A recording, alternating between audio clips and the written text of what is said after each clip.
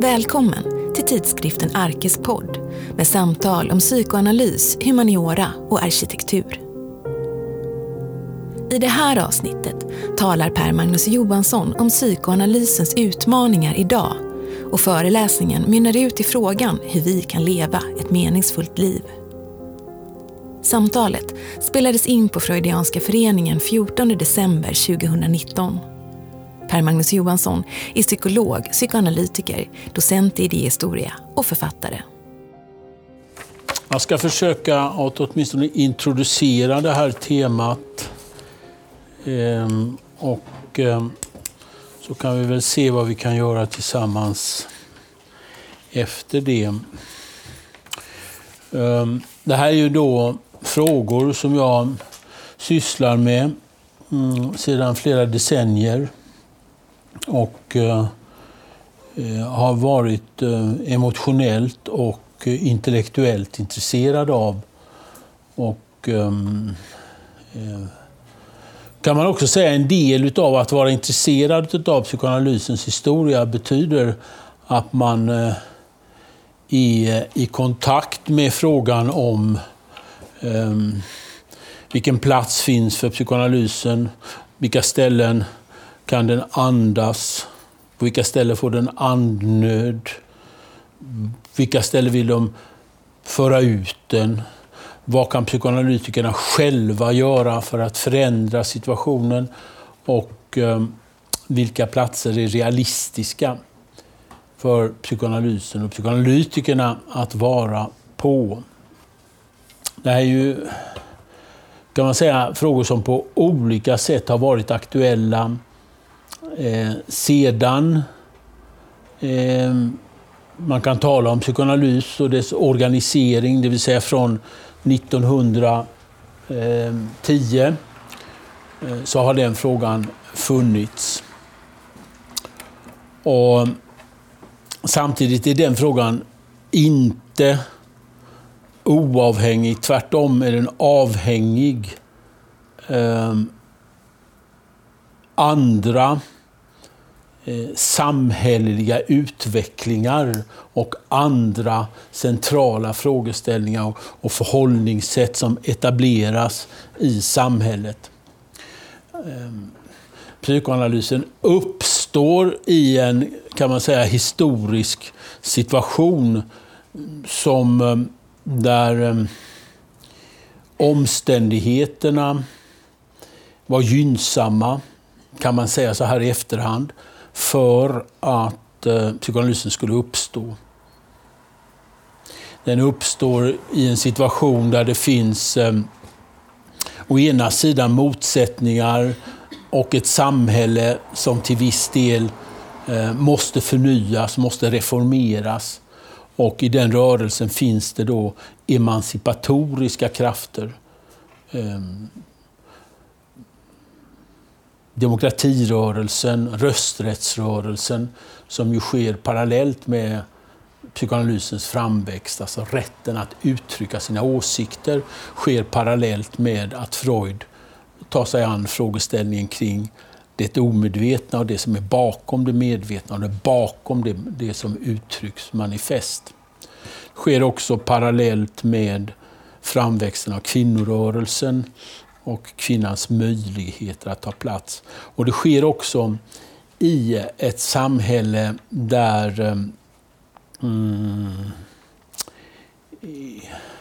den judiska populationen befinner sig i en rörelse att å ena sidan få tillträde till demokratiska rättigheter, tillträde till universitetet. Å andra sidan är den drabbad av antisemitism och som leder fram till den barbari som senare tog form i Tyskland på 30-talet och 40-talet. På samma sätt tror jag att man på något vis måste ställa frågan idag kring psykoanalysens plats och vad är det som sker i vårt samhälle. Jag talade igår, eller förrgår var det kanske, i Stockholm om kärlek. Och då skrev jag några rader där som jag tänkte, som då handlade om kärlek. Och som jag tänkte att man kanske skulle kunna läsa. Som jag sedan ska försöka knyta an det till dagens tema. Jag skriver så här med anledning av vad jag tror är kärlekens villkor eller betingelser för att kärlek ska kunna existera. Jag skriver så här: att älska läsningen och att älska det som skriver och därmed bevara kärleken till ensamheten, kärleken till kunskapen, till det skickliga hantverket och till konsten. Att vara beredd att ge det som krävs för att någonting ska bli storartat. Det som Freud kallade sublimeringen. Sublimeringen förutsätter kärleken till det som redan har underkastat sig sublimeringens villkor. Kärleken till det som i ensamhet har ansträngt sig, som har pressat sig. Det som har varit obarmhärtiga mot sig själva på grund av kärleken till skrivandet, till läsandet, till skönheten och till sanningen. Det som skriver för att på något vis ta del av den historia av det som redan har skrivit. Det som har förmågan att beundra det som överskrider det vardagliga. Och så tänkte jag så här idag när jag tänkte jag skulle gå hit. Att vi lever också i en tid där så kallat normala människor, okunniga människor, kritiker och kommentatorer inte drar sig för att uttrycka sin negativitet gentemot det storartade konstnärliga och intellektuella insatser. Texter som inte sällan är präglade av avundsamhet och självhävdelsebehov. Där man inte etablerar någon form av hierarki och ingen form av diskrepans, utan allt faller i samma påse. Och jag tror att psykoanalysen uppkommer också och på något vis förutsätter någon form av kärlek, beundran, intresse, passion till litteraturhistorien, idéhistorien och filosofihistorien. Att det på något vis också är människor som har särställt det här speciella som det innebär att försöka tala, att försöka lyssna och som alltid på ett eller annat sätt också handlar om skrivandet. Jag tittade också på när jag kom hit, som jag också tänkte jag skulle läsa upp, som står lite grann i kontrast och lite grann som jag vill försöka att problematisera här ikväll. Det finns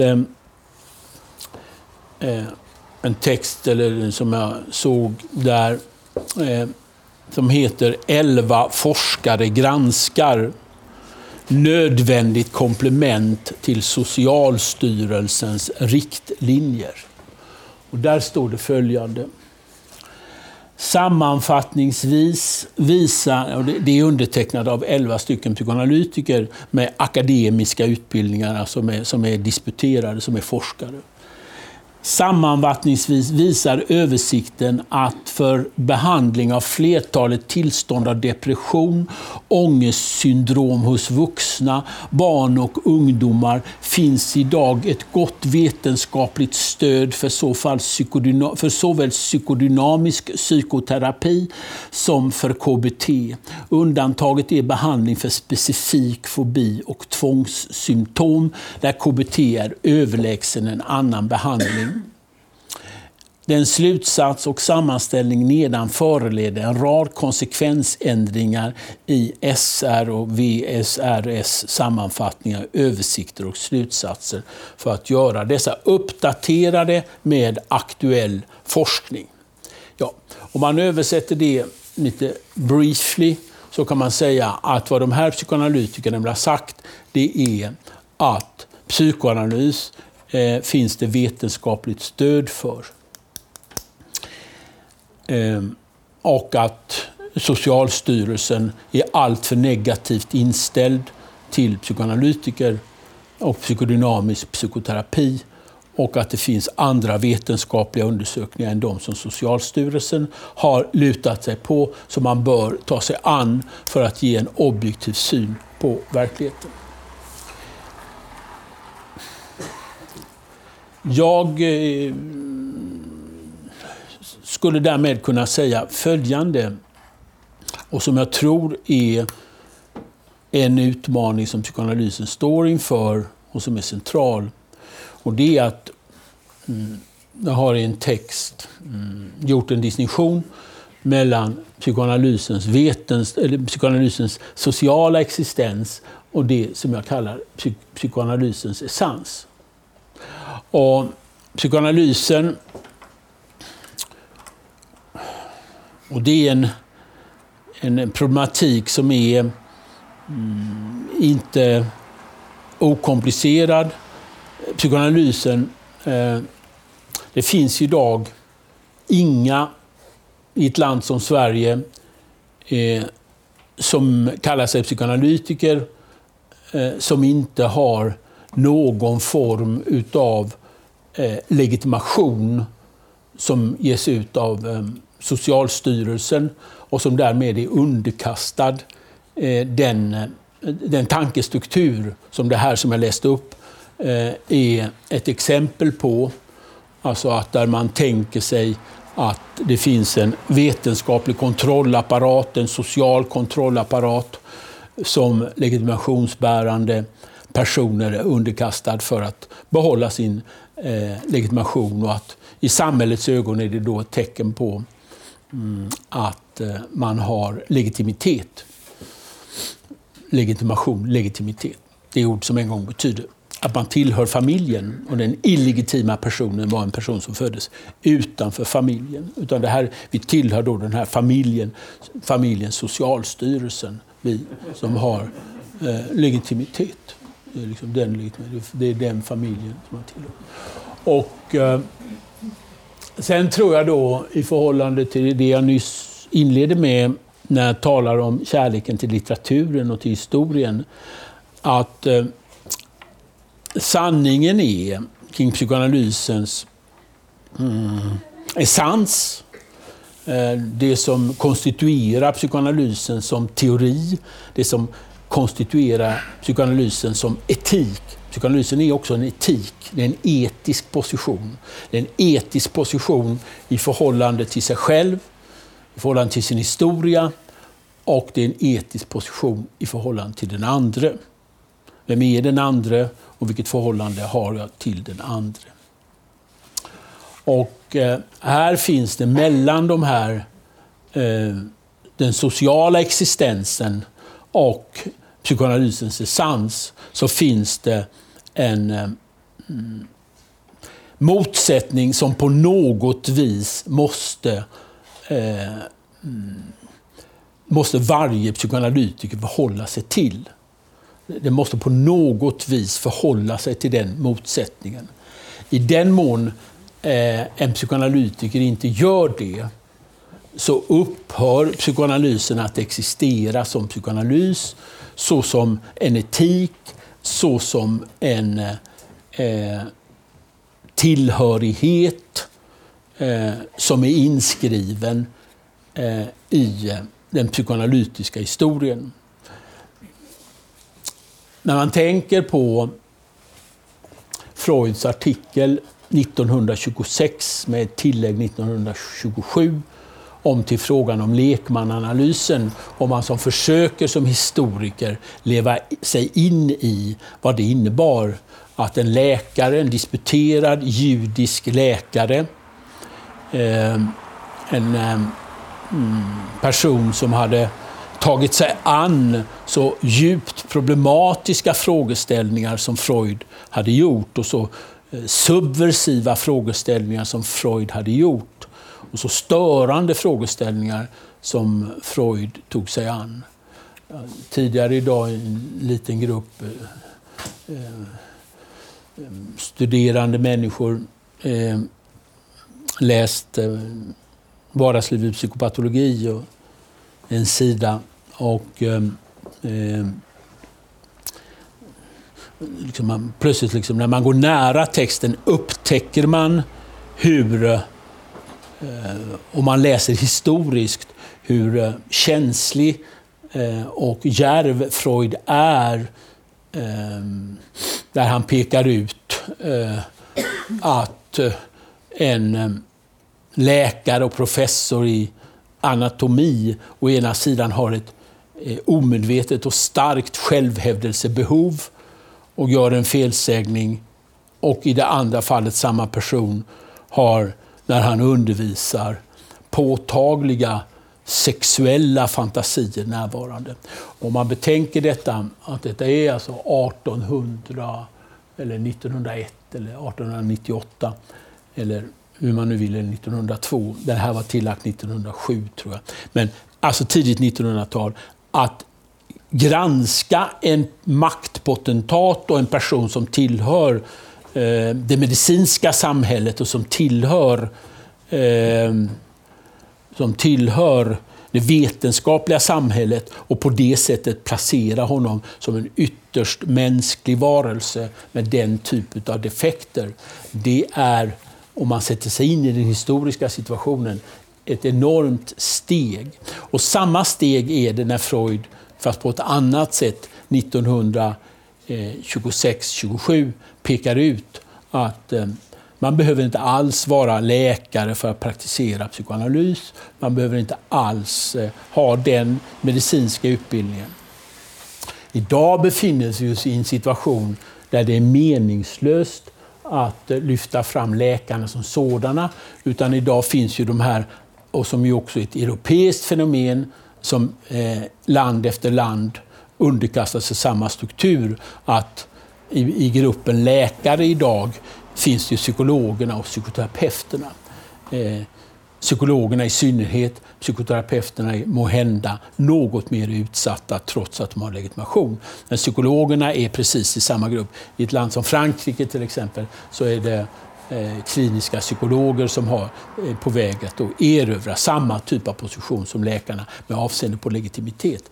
Men då är den andra frågan: vad sker med de personer kring den psykoanalytiska teorin som bevarar eller som tar sitt ursprung i essensen, i den psykoanalytiska essensen som jag kallar det. Det som har att göra med det som är verkligen viktigt och verkligen angeläget. Och där de här kategorierna som jag läste upp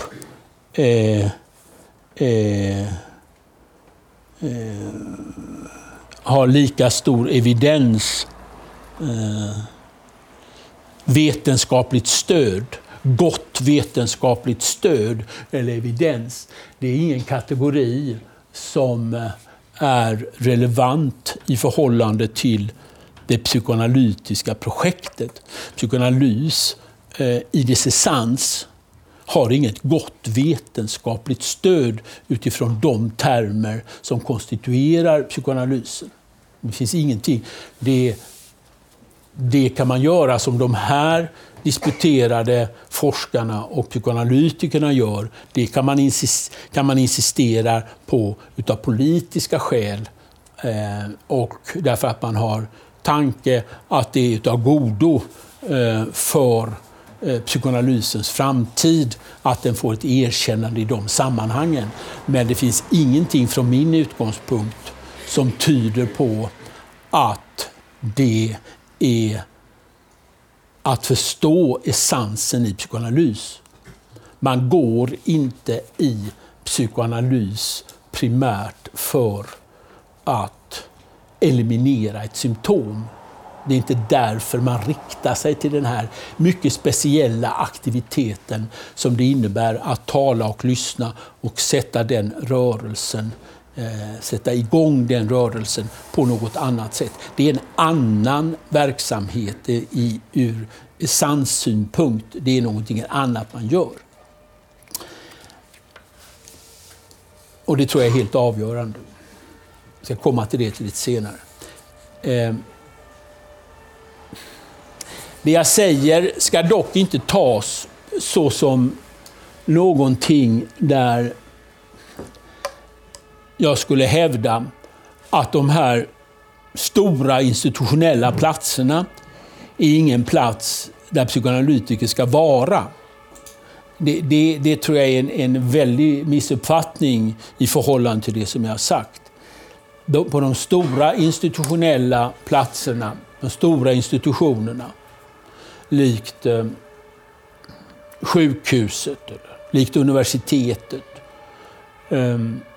och andra sådana stora platser, institutioner där hundratusentals människor befinner sig.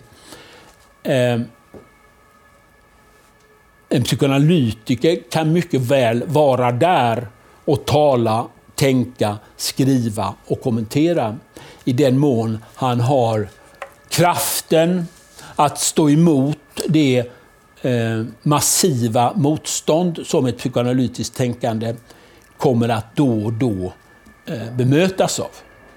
Det finns någonting värdefullt i, och jag har alltid trott, och de personer som har arbetat med mig vet om att jag har stött dem i åtagandet på institutioner. Det är viktigt att också psykoanalytiker finns där och att psykoanalytiker talar utifrån sig själva och utifrån den etik som de är bärare av och det förhållningssätt till världen som de är bärare av. Men det är inte samma sak som att vara psykoanalytiker. Psykoanalytiker kräver en speciell plats och en speciell struktur. Och här är det också någonting som har skett. Jag har inte full encyklopedisk kunskap kring frågan, men när jag en gång började att försökte praktisera, så var det, och som ju också är vi lever alltid i en specifik situation som har vissa specifika kännetecken, och då måste man kunna identifiera, leva med och göra någonting åt. När jag började att praktisera här i Göteborg så var det på det sättet att det fanns väldigt få människor som på 70-talet var intresserade av och kände till psykoterapi. Det var något nytt som kom till Göteborg. I Stockholm hade det funnits på ett lite annorlunda sätt. På 40-talet i mycket liten utsträckning, på 50-talet lite mer och efter 68 betydligt mer. Och därmed så utvecklades i Stockholm, och det blev också möjligt i Göteborg att etablera sig på relativt bräckliga och inte alltid välmeriterade grunder som privatpraktiserande. Därför att det fanns ett ackumulerat behov och en tilltro till den här formen av psykoterapi som inte var fallet innan dess. Idag är min känsla av att hitta att människor är beredda att gå i psykoanalys, att det ser lite annorlunda ut. Jag tror att det finns en sak som är viktig att göra upp med och som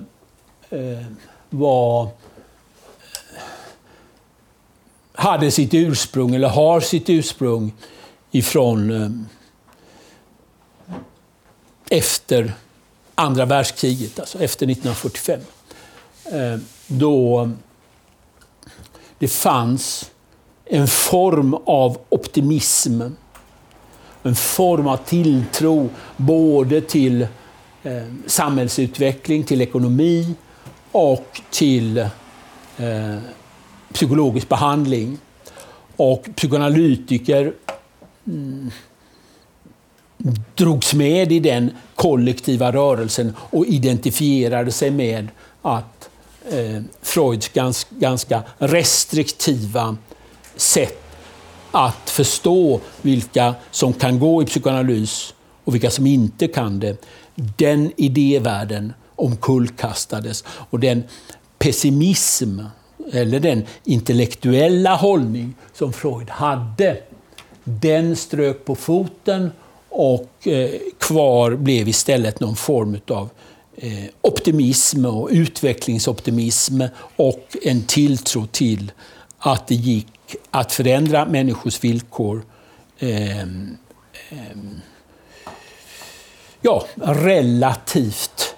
relativt oproblematiskt. Och det var ju en uppfattning som stod i bjärt kontrast till den uppfattning till exempel som Freud utvecklar 1937 eller som han utvecklar 1939, som i de här texterna, den ändliga och ändliga analysen och konstruktionen i analysen. Utan det fanns en annan inställning. Jag tror att vi idag måste tillstå några saker vad det gäller behandling och vad det gäller patienter. Och där jag tror att samhället befinner sig i en absolut avgörande etisk fråga som å ena sidan handlar om att ha en fungerande ideologi, att alla människor ska få vara med, alla människor ska få sina rättigheter, alla människor ska få sina möjligheter, alla människor ska få tillträde till ett meningsfullt liv, alla människor ska få rätten att leva på ett bra, människovärdigt och meningsfullt sätt. Å ena sidan.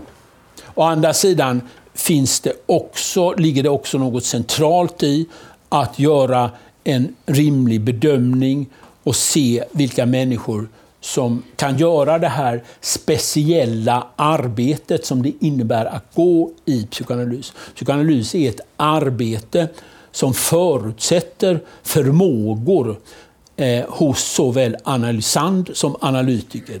Det är också det som är en av skönheterna i psykoanalys. Det är någonting som två människor gör tillsammans. Det är som Sigmund Freud sa i ett brev till Carl Gustav Jung, att psychoanalysis in its essence is a cure by love. Alltså det är en kärlekshistoria mellan psykoanalytiker och analysand i dess sublimerade mening, att det som installerar sig mellan talet och lyssnande, det är det som konstituerar ett band. Julia Kristeva, den fransk-bulgariska psykoanalytikern, hävdar att i överföringen visar sig människors förmåga att älska en annan person. Och om jag översätter det till min terminologi, eller mitt sätt att tänka och tala, så är den här mycket speciella prövningen som det innebär att över längre tid tala och lyssna med varandra. Det är någonting som ett antal människor har förutsättningar att göra. Och i grunden skulle jag vilja säga att på det sättet, och nu talar jag återigen om psykoanalysens essens, på det sättet är, tror jag, det är väl, kan man också säga att det är en del av det som den franska erfarenheten har lett till eller ledde till Några av er känner säkerligen till att jag har arbetat i Paris under flera decennier och där försökt att lära mig någonting. Den erfarenheten och som passerar via det arbete som de franska intellektuella och Jacques Lacan i synnerhet lade grunden till, pekar på att en psykoanalys leder också förr eller senare till att en person naturligt och självklart söker sig till den symboliska världen. Och den symboliska världen konkret innebär att man, som jag inledde här idag, tar sig an läsandet, skrivandet och historien. Det är en del utav vad en psykoanalys på ett eller annat sätt leder till. För, ja, åtminstone om jag ska lägga mig lågt för de allra flesta, till exempel för en person som är själv, så blev det så genom ett analytiskt arbete. Det är någonstans som är en annan fråga. Så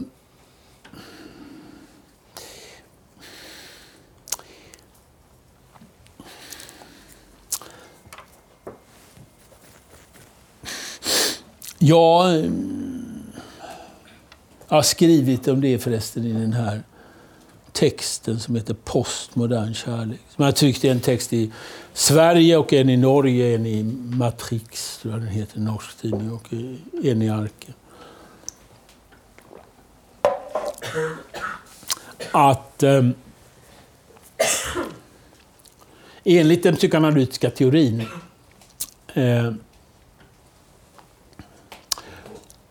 på ett väsentligt moment,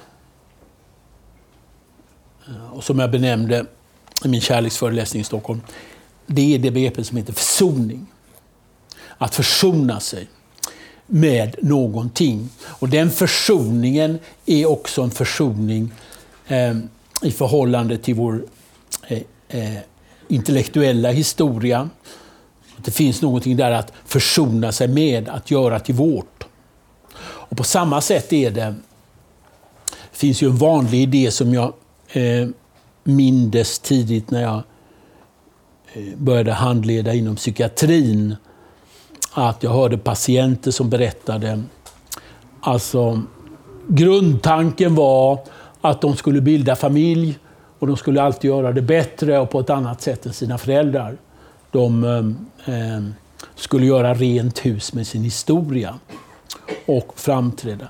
Och jag tror att det är därför vi har, jag har ingenting emot det i sig, men det är inte min uppgift att ha någon åsikt om det heller, men såna här föräldraskolor och inlärningsstrukturer för att bli förälder är ju ett uttryck för, skulle jag vilja hävda, att den försoningsprocess och den identifikatoriska process som är själva förutsättningen för att bli förälder har havererat, och kvar är den här instrumentaliseringen kring föräldraskapet. Och psykoanalysen är, tror jag, det är nödvändigt att tänka sig ett förhållande till ett historiskt perspektiv.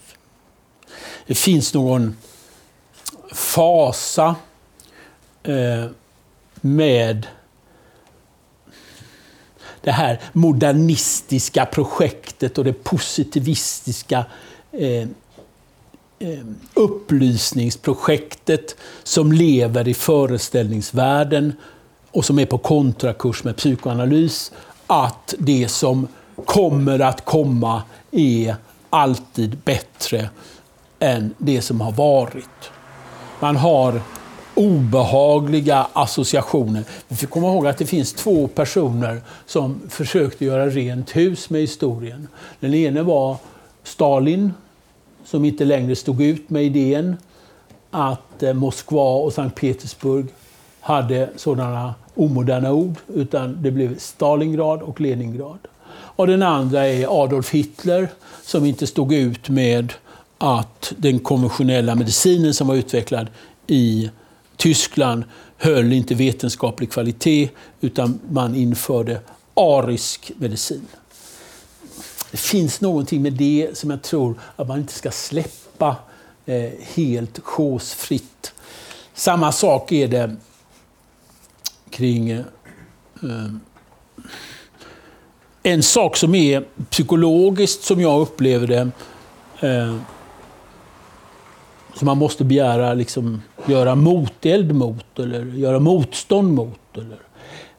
Och som, alltså psykologin, som jag har ju följt med och mot min vilja under lång tid. Den har någonting över sig kring den här frågan, kring framsteg och kring det senaste forskningen, som i den tid som jag har varit verksam och i det som jag har tagit del av kring studier och det jag har tagit del av kring empirisk verklighet är inte sant. Det är liksom inte sant. Utvecklingen går inte till på det sättet som man beskriver. Det är någonting annat. Det är något ideologiskt och institutionellt intresse bakom själva framstegstanken. Jag blev kontaktad häromdagen av en person som hade gjort en sån här podd tillsammans med min kollega Sven-Erik Lidman. Och den personen ville ha en ny podd. Då är det något nytt som jag håller på nu studerar, som jag inte har studerat tidigare och som jag fick hjälp av Kristoffer häromdagen, en psykolog, om lågaffektivt bemötande. Och de ville att jag skulle kommentera det, och vad jag förstod så gick det ut på att med ett lågaffektivt bemötande så löste man återigen alla problem. Och psykologin har haft den strukturen absolut hela tiden. Det är alltid någonting dogmatiskt som löser alla problem som finns framför. Och då brukar jag tala och hänvisa till min som jag har arbetat med länge, om han är nu här, nämligen Mattias Alvidius, som brukar berätta för mig att de psykiatriska mottagningarna ökar varje år med omkring 1000 patienter, parallellt med att man har bättre och bättre psykologiska metoder och som är mer och mer vetenskapliga, mer och mer evidensbaserade.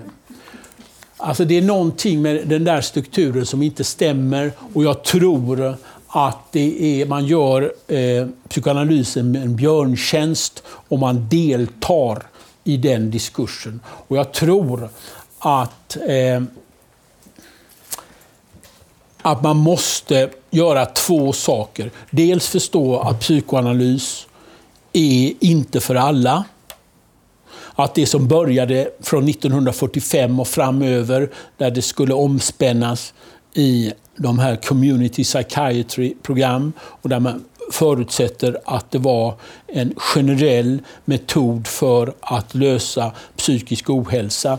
Det finns ingen sådan generell metod. Och det är väldigt mycket som tyder på att ni och era barn och era barnbarns barn och era barnbarns barns barn inte kommer att få uppleva någon sådan metod. Utan vi får finna oss i någonting annat. Vi får finna oss i en mer begränsad tillvaro, där tillkortakommanden och försök blir mer sant än lösningar. Där identifierandet av någonting adekvat med avseende på en problemställning, en öppenhet inför att försöka förstå någonting, är mer realistisk förhållningssätt än idén om att man kommer slutgiltigen att lösa och vara lösningsorienterad för majoriteten. Och sen tror jag att, och det vet jag inte hur det ska lösas, men att man måste i det enskilda fallet, i det konkreta fallet, i det kliniska fallet, förstå att vi lever i ett samhälle där också ett antal personer inte hittar fram till något meningsfullt liv, utan det blir meningslöst, och att psykiatrin och psykoterapin och psykoanalysen har inte heller någon lösning på det. Hur man i den situationen kan ge tröst, och vem som ska trösta och vilken typ av tröst som finns, det är inte heller min uppgift att avgöra. Men vad jag tycker och vad som är viktigt är att psykoanalysen ger upp den föreställningen den har levt med, att den har befunnit sig, skulle man kunna säga, i en rivalitetsposition. Den befann sig i rivalitetsposition. Ta som ett exempel.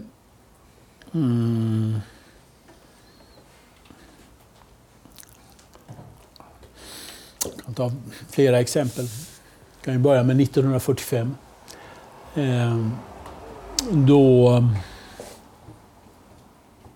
Carl-Henry Ahlström skriver en bok som heter Djuppsykologi kontra ytpsykologi. Carl-Henry Ahlström var psykoanalytiker då han skrev boken, docent i psykiatri, överläkare på Sankt Görans sjukhus i Stockholm.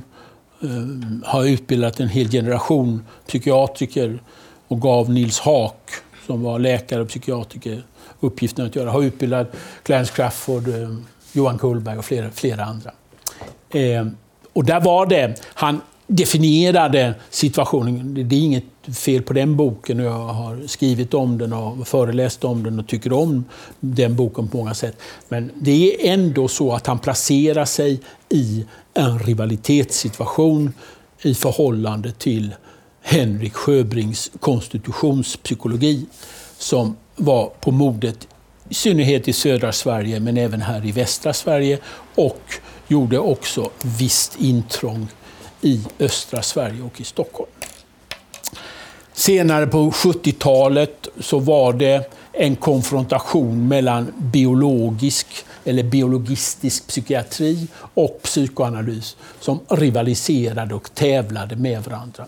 Jag tror att den inställningen har varit någonting som har varit destruktivt för psykoanalysen. Jag tror inte att det är psykoanalysens fortsättning, eller att det är det som är centralt för psykoanalysen att placera sig där.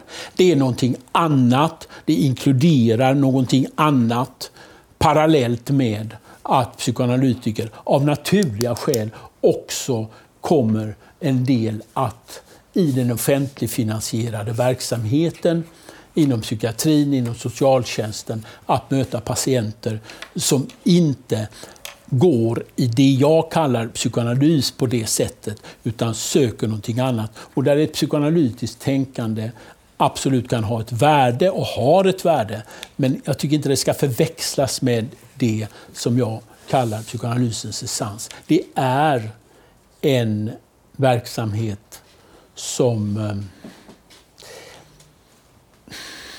kan säga, finns en annan sak som jag tänkte på. Jag har ett pågående samtal med en historiker i Paris som heter Elisabeth Rudinesco. Vi har talat med varandra i snart inte riktigt, 27 år. Träffades på franska ambassaden i Stockholm. Och 1993. Ja, 1993, det stämmer. Och hon framförde en tanke som intresserade mig mycket sist när vi träffades i förra veckan. Och det var tanken att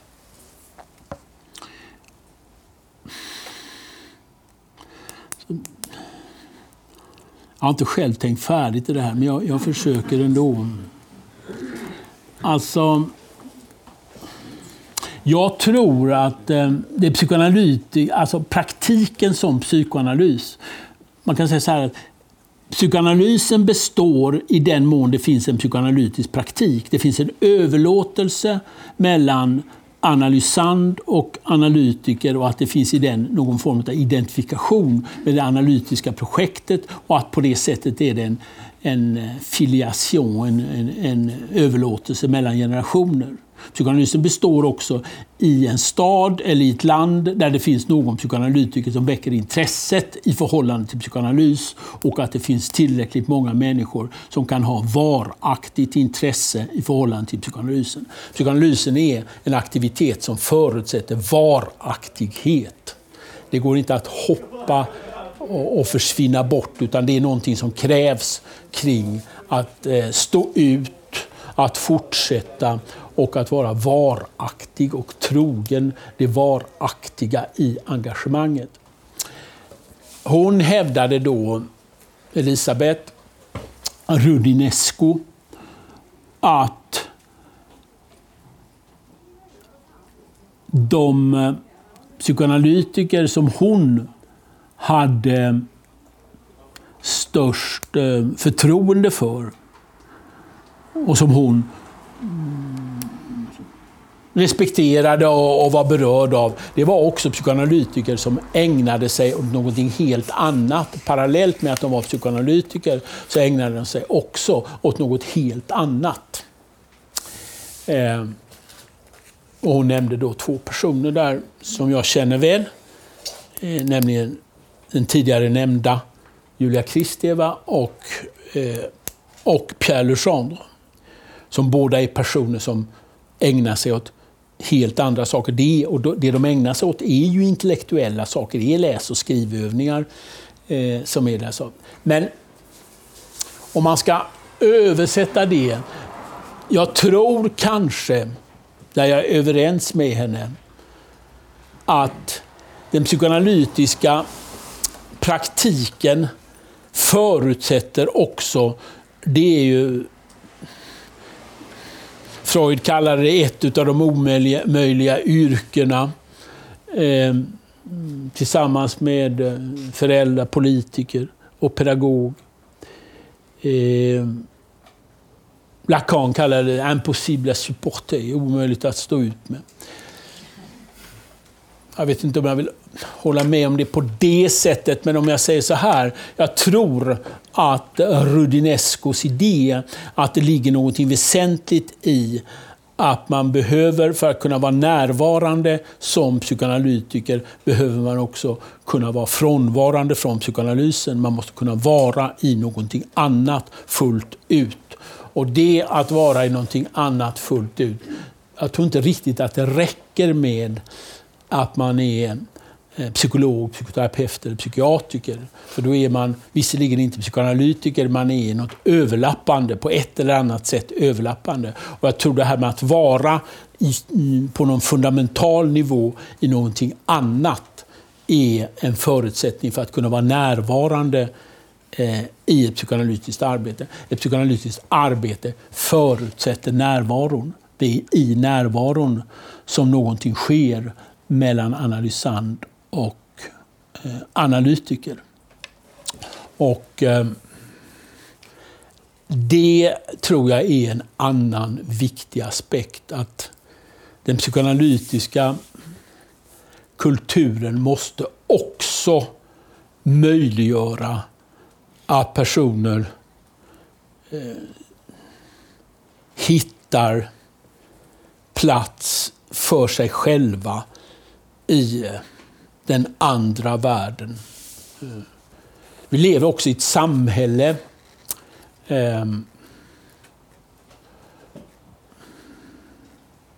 som minst sagt kräver att vi flyr.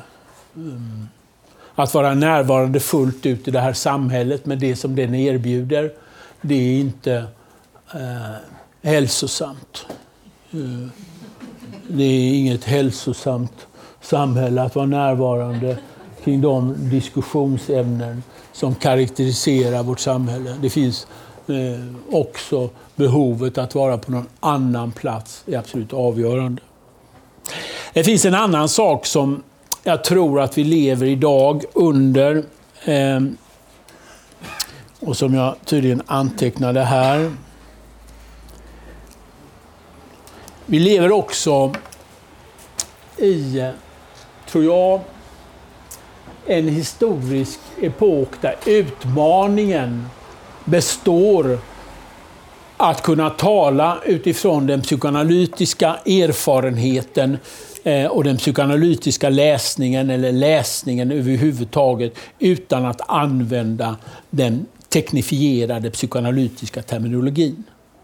Alltså det finns ingen rimlighet i att berätta någonting om den erfarenheten och berätta någonting om det som är avgörande och känsligt måste ske på ett språk som inte är teknifierat. Psykologins, psykiatrins och psykoanalysens teknifierade språk dödar det som är vitalt i psykoanalysen. De här teorierna, de här begreppen. Ingenting sagt att de skulle vara liksom i sig något fel på att man kan bearbeta dem. Men man måste kunna överskrida begreppen och man måste kunna vara fri att tala utifrån sig själv och utifrån en litterär kanon, ett vardagsspråk utan att tvingas ta stöd i ett teknifierat eller teoretisk begreppsapparat. I den mån man känner sig tvingad till att göra det så tror jag ofta det pekar på att man inte riktigt förstår teorin, och det andra är att då blir det att som psykoanalysen alltid är hotad att förvandlas till, och som alla grupper med teknifierat språk, det blir en grupp för invigda, en form av sekt, en form av personer som identifierar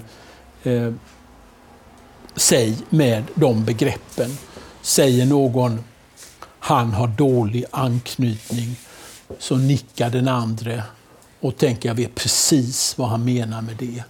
Fast det finns ingenting som tyder på att de vet någonting om det, utan det är pseudokommunikation som är så att säga, vilar på det Freud kallade suggestion. Alltså man suggererar sig att man vet vad det är för någonting.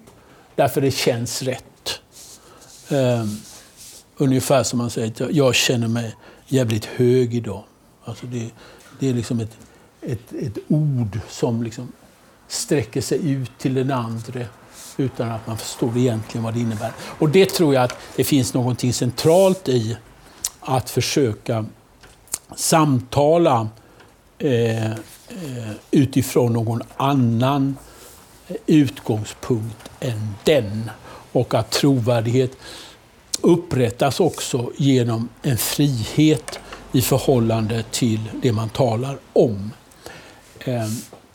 Jag tror inte att man gör... Det finns en sak som psykoanalytiker har gjort som har varit också, som jag upplever det, väldigt olyckligt. Och det är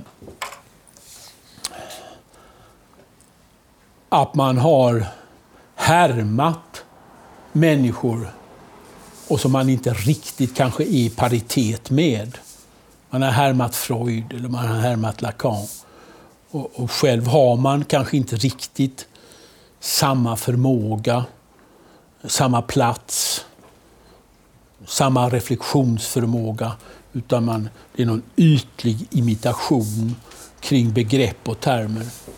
När Freud formulerade, till exempel när Freud formulerar begreppet överföring mot överföring, eller när Freud formulerar begreppet Oidipuskomplexet som man tar från grekisk antik eller från antiken, så är det ju resultat av en enskild människas sätt att reflektera utifrån sin kliniska erfarenhet, från sin läsning och från sin erfarenhet av sig själv. Och plötsligt uppfattar, i det här fallet Freud, dessa begrepps värde, och de är ju bestämda av honom och det som är han. Det är ju inte samma sak som att jag själv genom att läsa det ordet en gång kan förvandla det till mitt begrepp. Hur blir ett sådant begrepp mitt eget?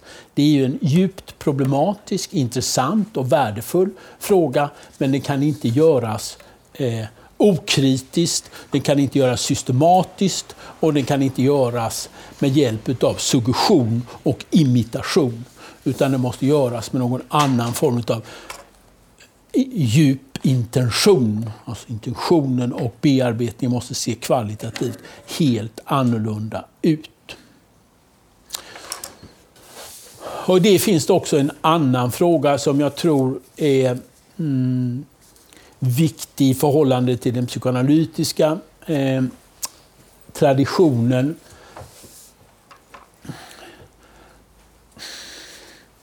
Det finns någonting med som jag bedömer som kontraindikatoriskt i förhållande till psykoanalysen och som har blivit väldigt vanligt bland psykoanalytiker.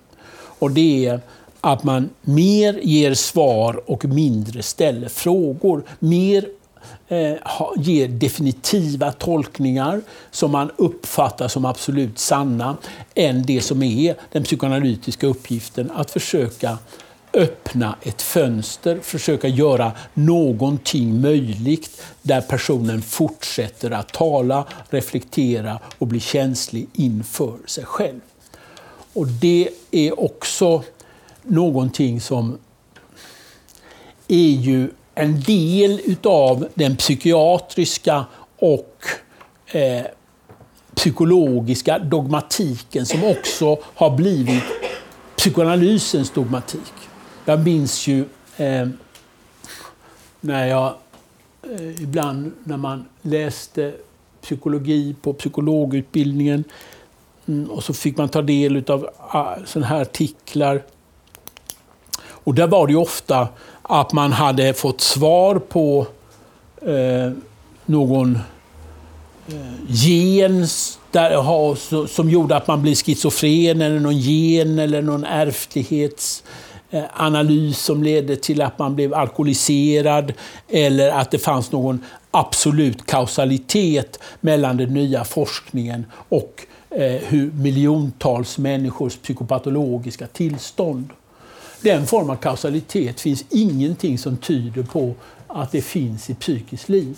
Det finns inte enskild kausalitet.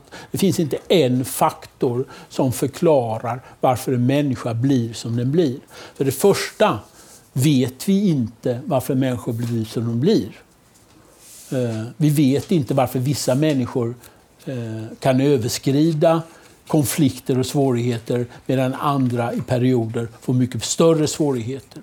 Vad vi kan säga är att det är en rad samverkande faktorer, och psykoanalysen kan möjligen bidra med att hjälpa den gåtfulla människan att ställa sig fruktbara och meningsfyllda frågeställningar. Den har absolut ingen kausal förklaring eller lösning på den gåtfullhet som är människans och som också är människans lidande. Däremot finns det till exempel en etik knuten till, och som jag skrev en gång på den tiden då jag skrev i Psykologtidningen. Det var länge sedan. Men där skrev jag en gång en artikel som handlar om det psykiska lidandet. Och det kan man säga att den psykoanalytiska etiken befinner sig, och det tycker jag fortfarande är relevant, och jag tycker fortfarande det jag skrev då, när det var 1996 kanske, över 20 år sedan. är relevant. Att den ideologi som idag finns i vårt samhälle, att människor inte ska lida, att människor inte ska uppfatta något värde i att man inte är, alltså att målet är att man ska vara harmonisk och lycklig. Alltså det idealet är också ur etisk synpunkt på kontrakurs i förhållande till psykoanalysen. Psykoanalysen har ett annat ideal. Freud hade ju några djupt sympatiska egenskaper. Den ena var att han var uthållig, systematisk. Han var läsande, han var skrivande och han hade inga föreställningar om någon banal lycka. Utan han var ur en synpunkt medveten om att konflikter och psykiskt lidande är en del av ett mänskligt liv. Och för hans del innebar det också att hans liv blev meningsfyllt. Han fick vänner, han fick familj, han fick 6 barn, han hade ett utbyte och han fortsatte trots 17 år av allvarlig cancer att intressera sig för yttervärlden. Jag tror att i den, och han var utsatt för antisemitism, hans pappa var utsatt för antisemitism, hans systrar mördades av de barbariska nazisterna. Han tvingades att fly juni 1938 till Paris och sedermera till London. Han hade hans barnbarn dog. Han var en person som var utsatt för stora svårigheter, men detta hindrade inte honom ifrån att försöka leva vidare och förpliktiga sig till någon form av allvar och ett fortsatt utforskande av världen. Där finns, i den lilla anekdotiska berättelsen, finns någonting som har med psykoanalysens etik att göra och som ju ni hör befinner sig på kontrakurs i förhållande till mycket av det som idag har väldigt stor laddning och aktualitet i någon form av ekonomistisk konsumtion av människor och en värdesystem som omkullkastar delar av den här etiken. Jag tror att jag stannar här och så har vi en halvtimme på oss och ställer några frågor eller pratar om med anledning av det jag sagt. Jag lämnar ordet till Mats. Ja, jag arbetade lite med en intervju med den franska schizofrenen Mustafa Safwan. Ja. Ja. Han fäller ett ganska drastiskt yttrande där. Han säger att psykoanalysen är förbi från teoretisk synpunkt. Och så grundar han det på att psykoanalysen är så intimt förknippad med Oidipuskomplexet och de familjeförutsättningar som finns för Oidipuskomplexet. Och han menar att de är inte längre för handen och därmed är det svårt att tala om psykoanalysen och att teoretisera kring psykoanalysen. Det är ju ett yttrande som man kan tänka på många olika sätt. Men skulle du kunna säga något om det?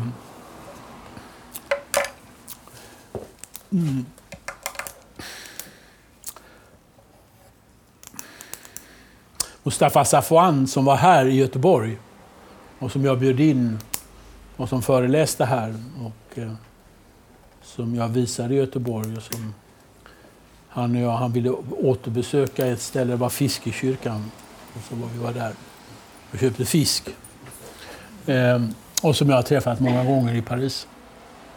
De är snart 100 år och still going strong.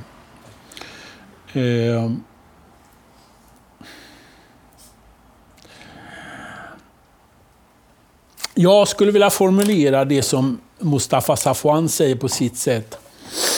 Att, och det har jag egentligen redan sagt, men jag ska säga det en gång till. Vi står inför en uppgift att skriva om de frågeställningar som finns idag. Om vi tänker oss att psykoanalysen är en manual där vi kan få svar på de frågor som finns idag, så tar vi fel. Det finns inga svar på det sättet. Finns det då ingen anledning att teoretisera därför att den nyckelställning som Freud formulerade kring Oidipuskomplexet, som man formulerade 1910 första gången i teoretisk form.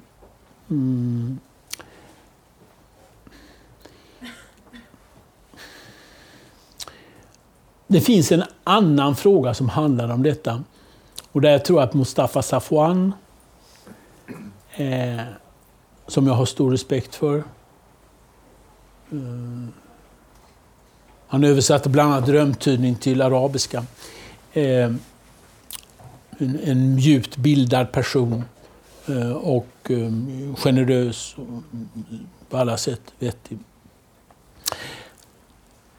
Jag tror att han tänker sig, och som är en stor utmaning och som inte jag har något direkt svar på, men det finns en fråga hur generaliseringsbar den psykoanalytiska teorin är och på vilket sätt det är ett hjälpmedel där vissa delar ibland blir mer relevanta och andra delar blir ibland mindre relevanta för att förstå den gåtfulla människan.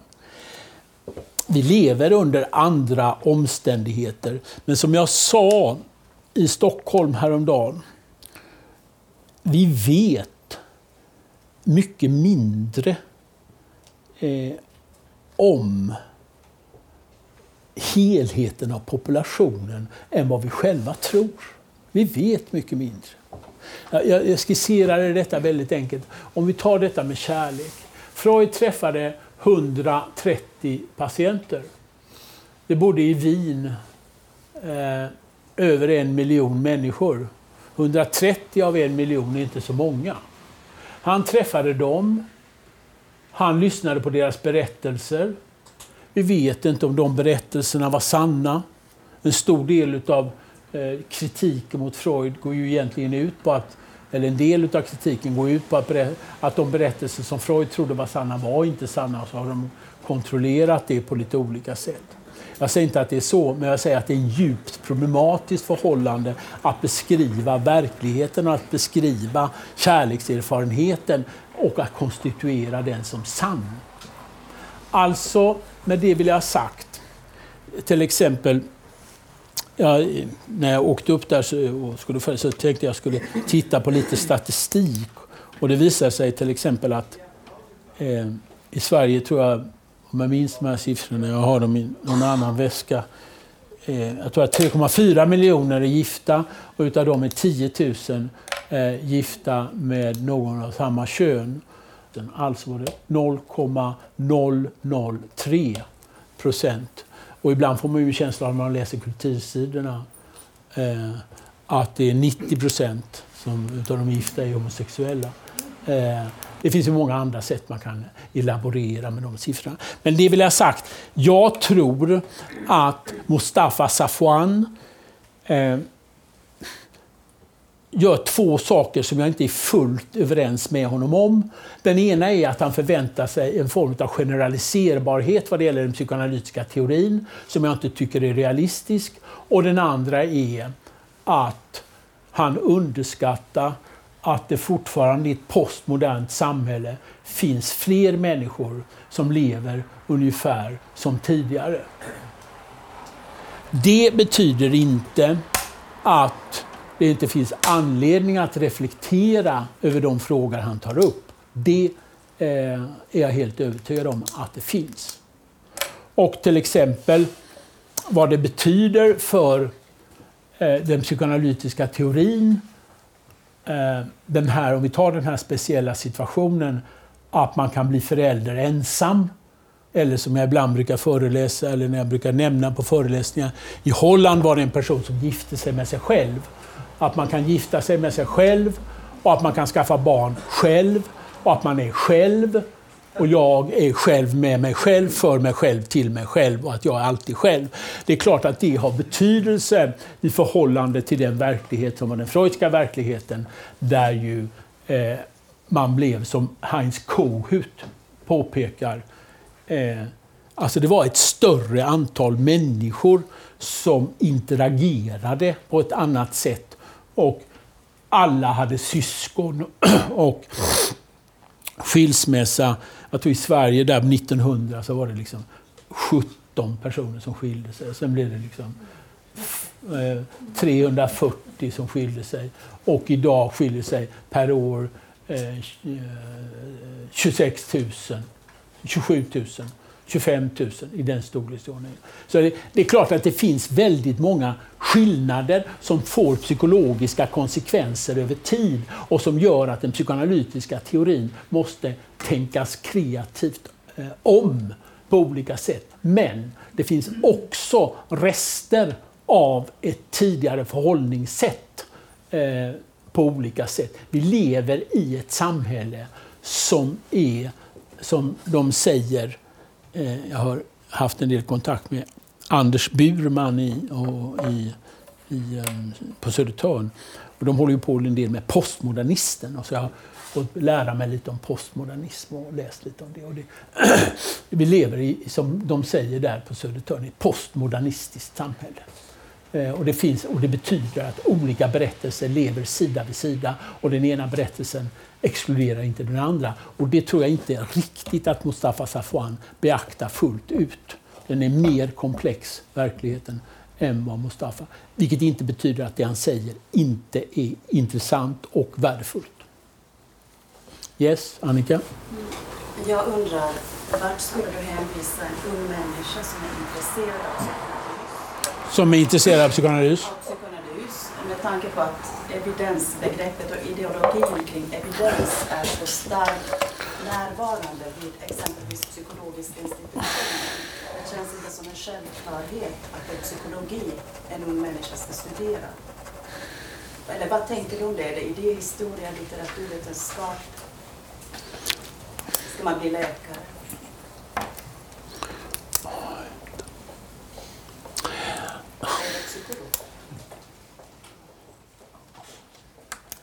Alltså, jag sa i ett samtal jag hade också för någon vecka sedan hemma hos Pierre Legendre. Vi talade med varandra i över 3 timmar. Och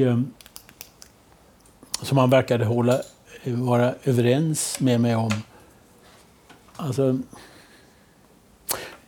som det här är ju ett exempel på, vi som är här idag, att psykologiska institutionen för människor som är intresserade av vad man enklast förknippar med psykologi skapar behovet av andra institutioner.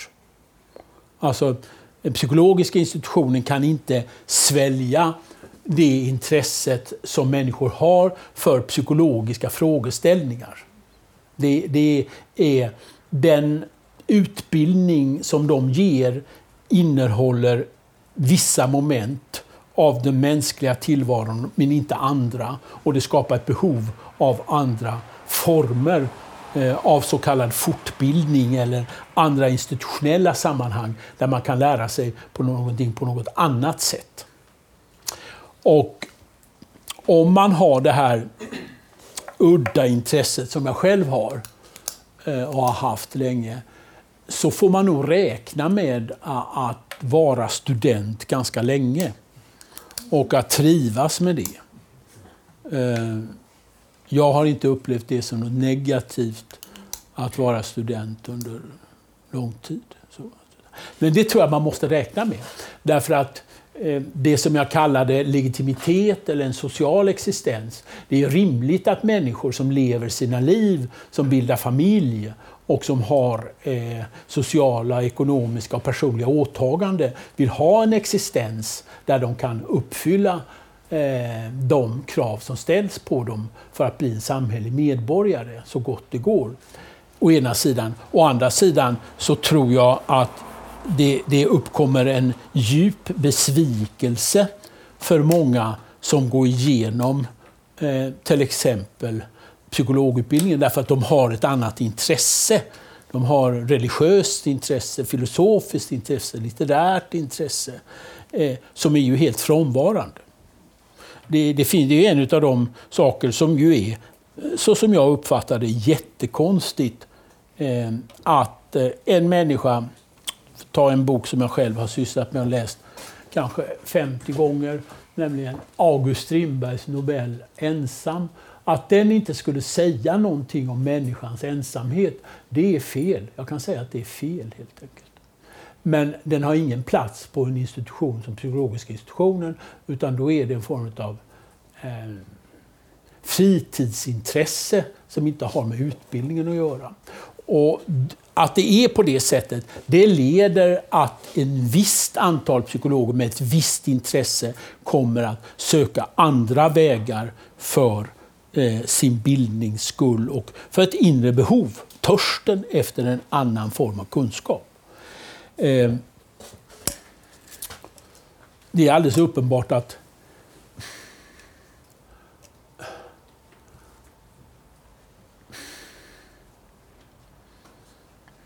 om man kalkylerar kring frågor om säkerhet och social trygghet och som ju kan vara alla människors normala upptagenhet och man ska överleva på ett bra sätt, så är det säkerligen så om man är intresserad av psykoanalys att utbildningar som att utbilda sig till läkare, det vill säga psykiatriker, eller utbilda sig till psykolog är en ytterst rimlig väg. Men man får komma ihåg att det som leder till att man får en social och ekonomisk trygghet, det kan aldrig räcka för att få ett meningsfullt liv. Alltså, det är inte meningsfullt att gå omkring och vara socialt trygg. Det är alldeles tomt. Det är liksom alldeles tomt. Va? Alltså det krävs någonting annat för att det ska bli ett liv. Ja. Och det är två helt olika saker. Alltså det som har att göra med genuint intresse och passion, det är inte ersättningsbart. Det finns någonting i det som inte går att ersätta med någonting annat. Vissa människor lyder ju inte sunt förnuft därför att de har en stark kärlek till någonting annat. Det finns ju många människor som ägnar sig åt musik, att måla, att skriva, att försöka bli skådespelare och att uttrycka sig i sådana sammanhang. Och även om det är orealistiskt och att det inte leder till trygghet, så gör de det ändå därför att det är någonting i dem själva som skyddas och bevaras i det.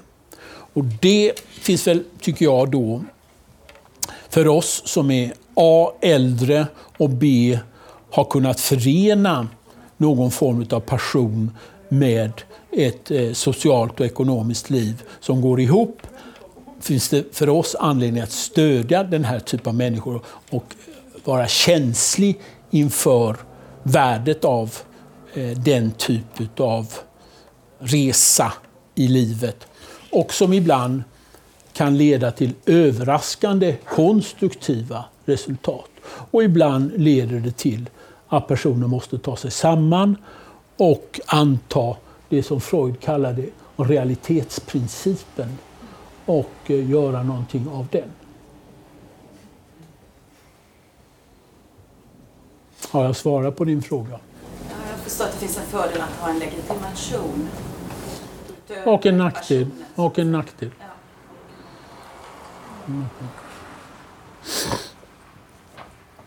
Det finns också en historisk epok, till exempel de här två personerna. Sen är det ju liksom exceptionella människor, men både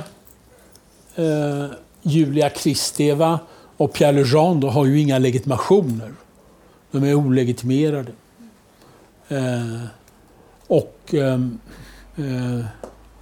Det går... jag tror också att det är en känslig fråga. Alltså...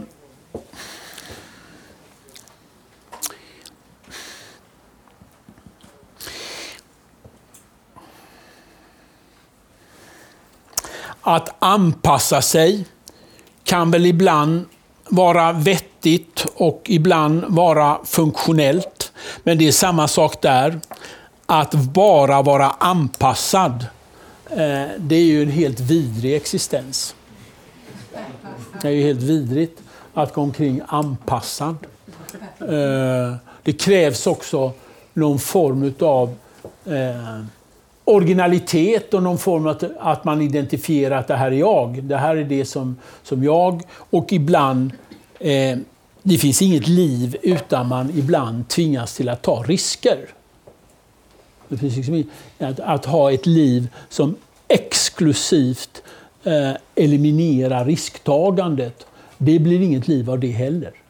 Alltså, alla människor som har vågat någonting är alltid stolta över att de faktiskt vågade någonting. Det är det som de minns allra längst och det är det som ger dem en väsentlig identitet och som också skapar någonting som varar.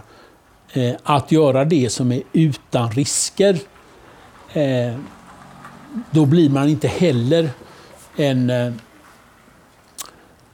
trovärdig eller speciellt attraktiv människa.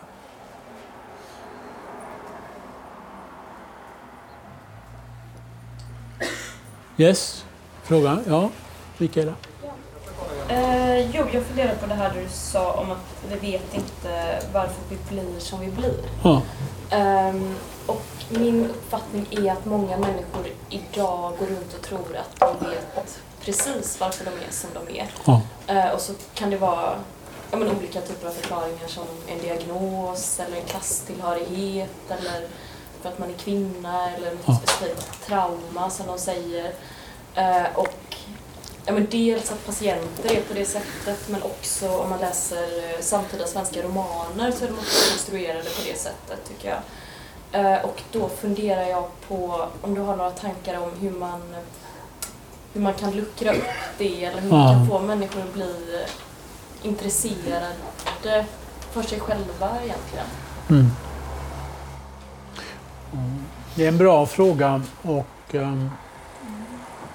jag håller med dig i det du säger. Jag tänkte så här, det är inte riktigt svar på din fråga, men jag tänkte så här.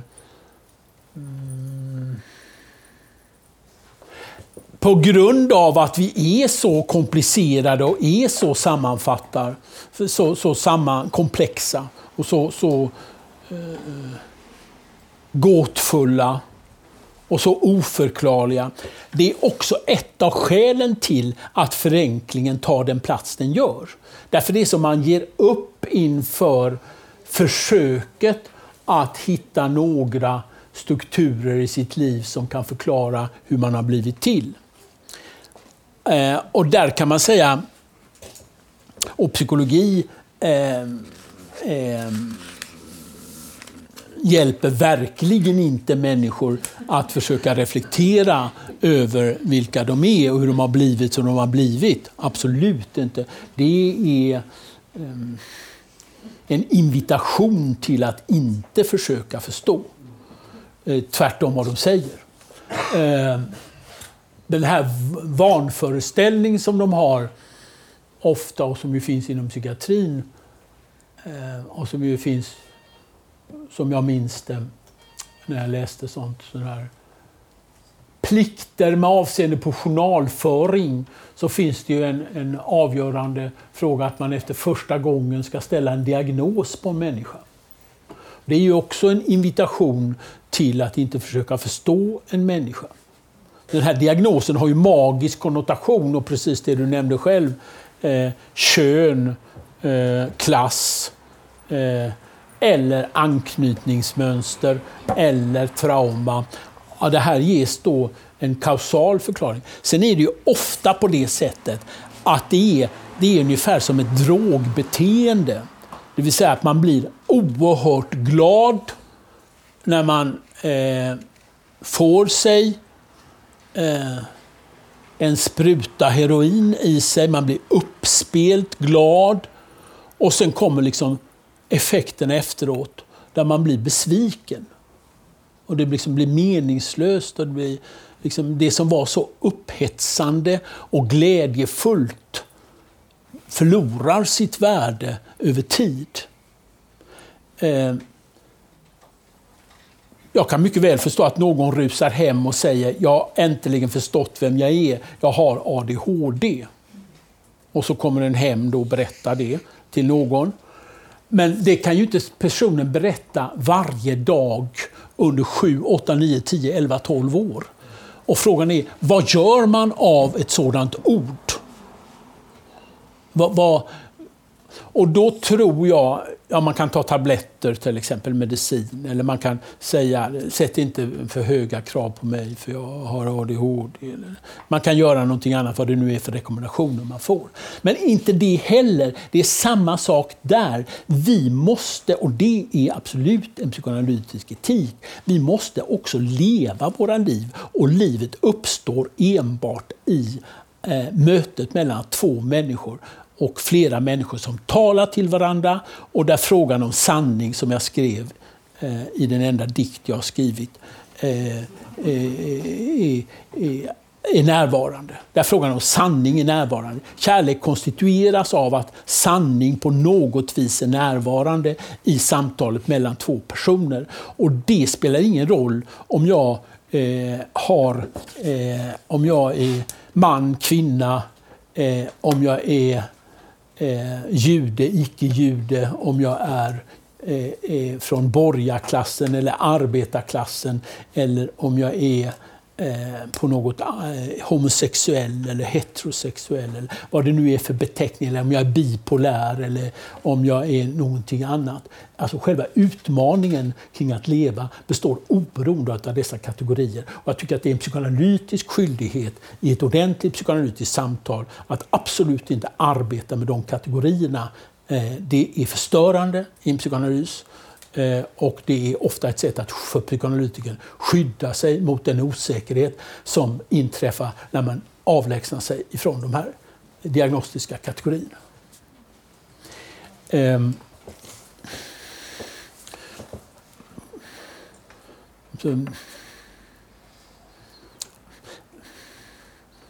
Det rikaste språket som finns,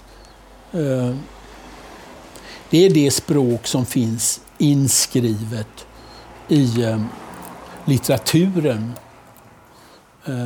i den kvalificerade skönlitteraturen. Det är det språk som överskrider de mänskliga begränsningarna i så stor utsträckning som det är möjligt att göra det. Det är det som gör att vi kan tala till en annan människa och att det uppstår någonting. De här kategorierna och de här försöken att förklara vem vi är, de är ju också djupt alienerande i mötet med en annan person. Man blir förfrämligad själv och den andra är inte i grunden inviterad till ett verkligt samtal. Jag tror ju att det är ju ett abstrakt förslag, men som ju för dig är ju din vardag och på inget sätt främmande. Nämligen att jag tror att det absolut bästa sättet att ta sig från det är att läsa kvalificerade romaner. Det tror jag är det bästa. Då möter man någonting annat och då är man i en annan värld och som kräver någonting annat av oss. Poesi tror jag också. Det poetiska anslaget. Att ta del utav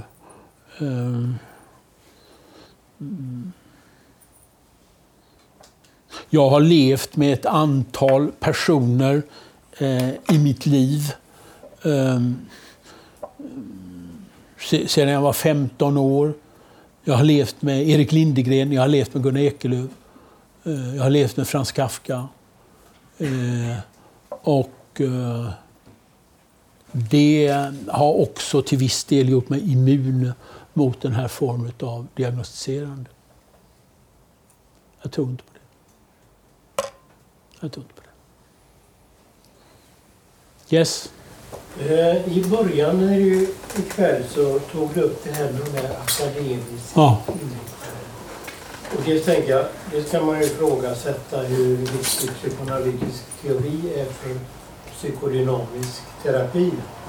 Men den andra frågan, tog du det som ett exempel på ett förfall inom psykoanalysen, att man ansluter sig till evidensbaseringen, eller ska man tolka det som en intäkt för att psykoanalysen är en bra, lämplig förklaringsmodell för psykiska symptom? Jag kan svara dig på den frågan. Vare sig ett uttryck för ett förfall eller ett bevis på att den psykoanalytiska teorin är korrekt med avseende på förklaring av symptom. Jag vill se det som ett exempel på där man har identifierat sig med psykoanalysen såsom en social verklighet som deltar i en diskussion kring vilken psykoterapiform som är bäst för olika psykiska symptom. Jag har full respekt för människor, psykoanalytiker och andra som tycker att det är en viktig diskussion. Min väg har inte varit att delta i den diskussionen. Men jag har full respekt för de som gör det. Men det är inte min väg. Jag är inte kritisk emot dem.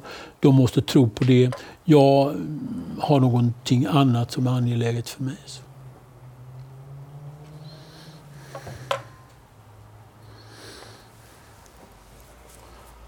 Vi har en tvångsmässig idé här och det slutar klockan 20.00. Vad är klockan nu? 55. En enormt kort fråga innan det är, som Leonard Cohen säger, closing time.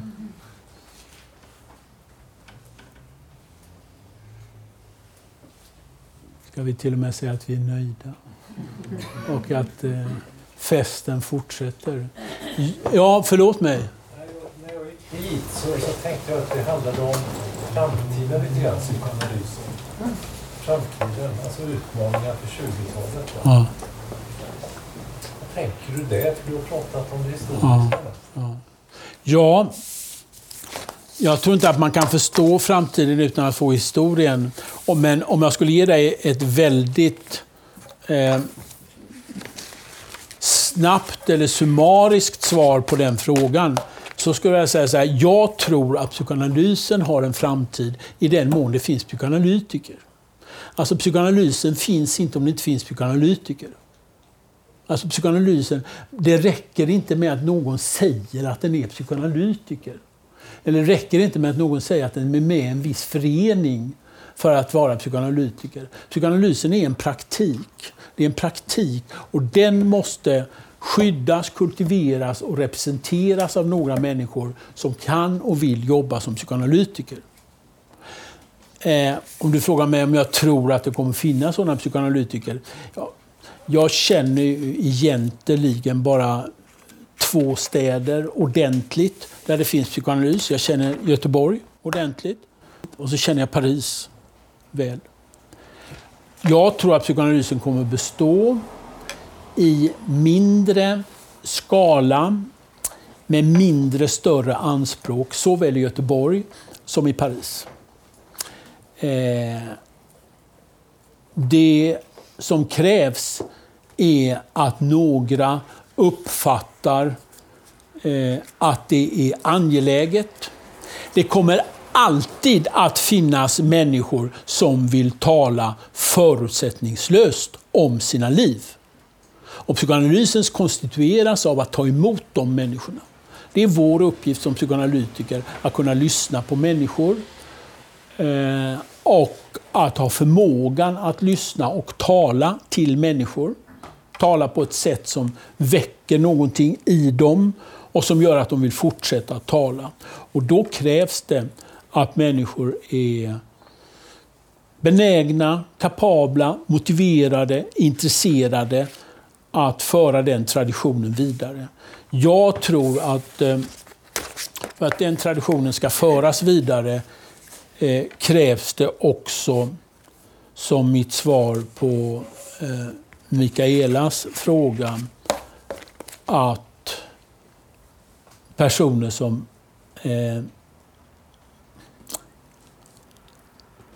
skriver in sig i den traditionen också kan ta sig an det djup och allvar som finns i litteraturen, i skönlitteraturen. I till exempel en person som i Gunnar Ekelöfs verk, som finns i hans lidande och som finns i hans verk. Kom ihåg en sak, att de psykoanalytiker som har varit i praktiken och i skriften konstruktiva, de har också haft ett passionerat förhållande till historien, och det är det passionerade förhållande till historien, texterna från historien, allt ifrån Dante till Kant till Hegel, som har gjort att den har bestått. Sådana människor tror jag kommer finnas här i Göteborg, och jag tror att de finns och kommer finnas i Paris, och att det finns människor som söker sådana människor som vågar ta sig an dem med det anslaget. Det tror jag. Det, kommer de att dessutom finnas på de stora institutionerna? Ja, delvis tror jag också det. De stora institutionerna kallar jag sjukhuset och universitetet, som har med psykoanalys att göra. Psykoanalys har ju varit på ett sätt antingen på sjukhus eller på universitetet, eller både och det tror jag också att de kommer. Så, buonanotte.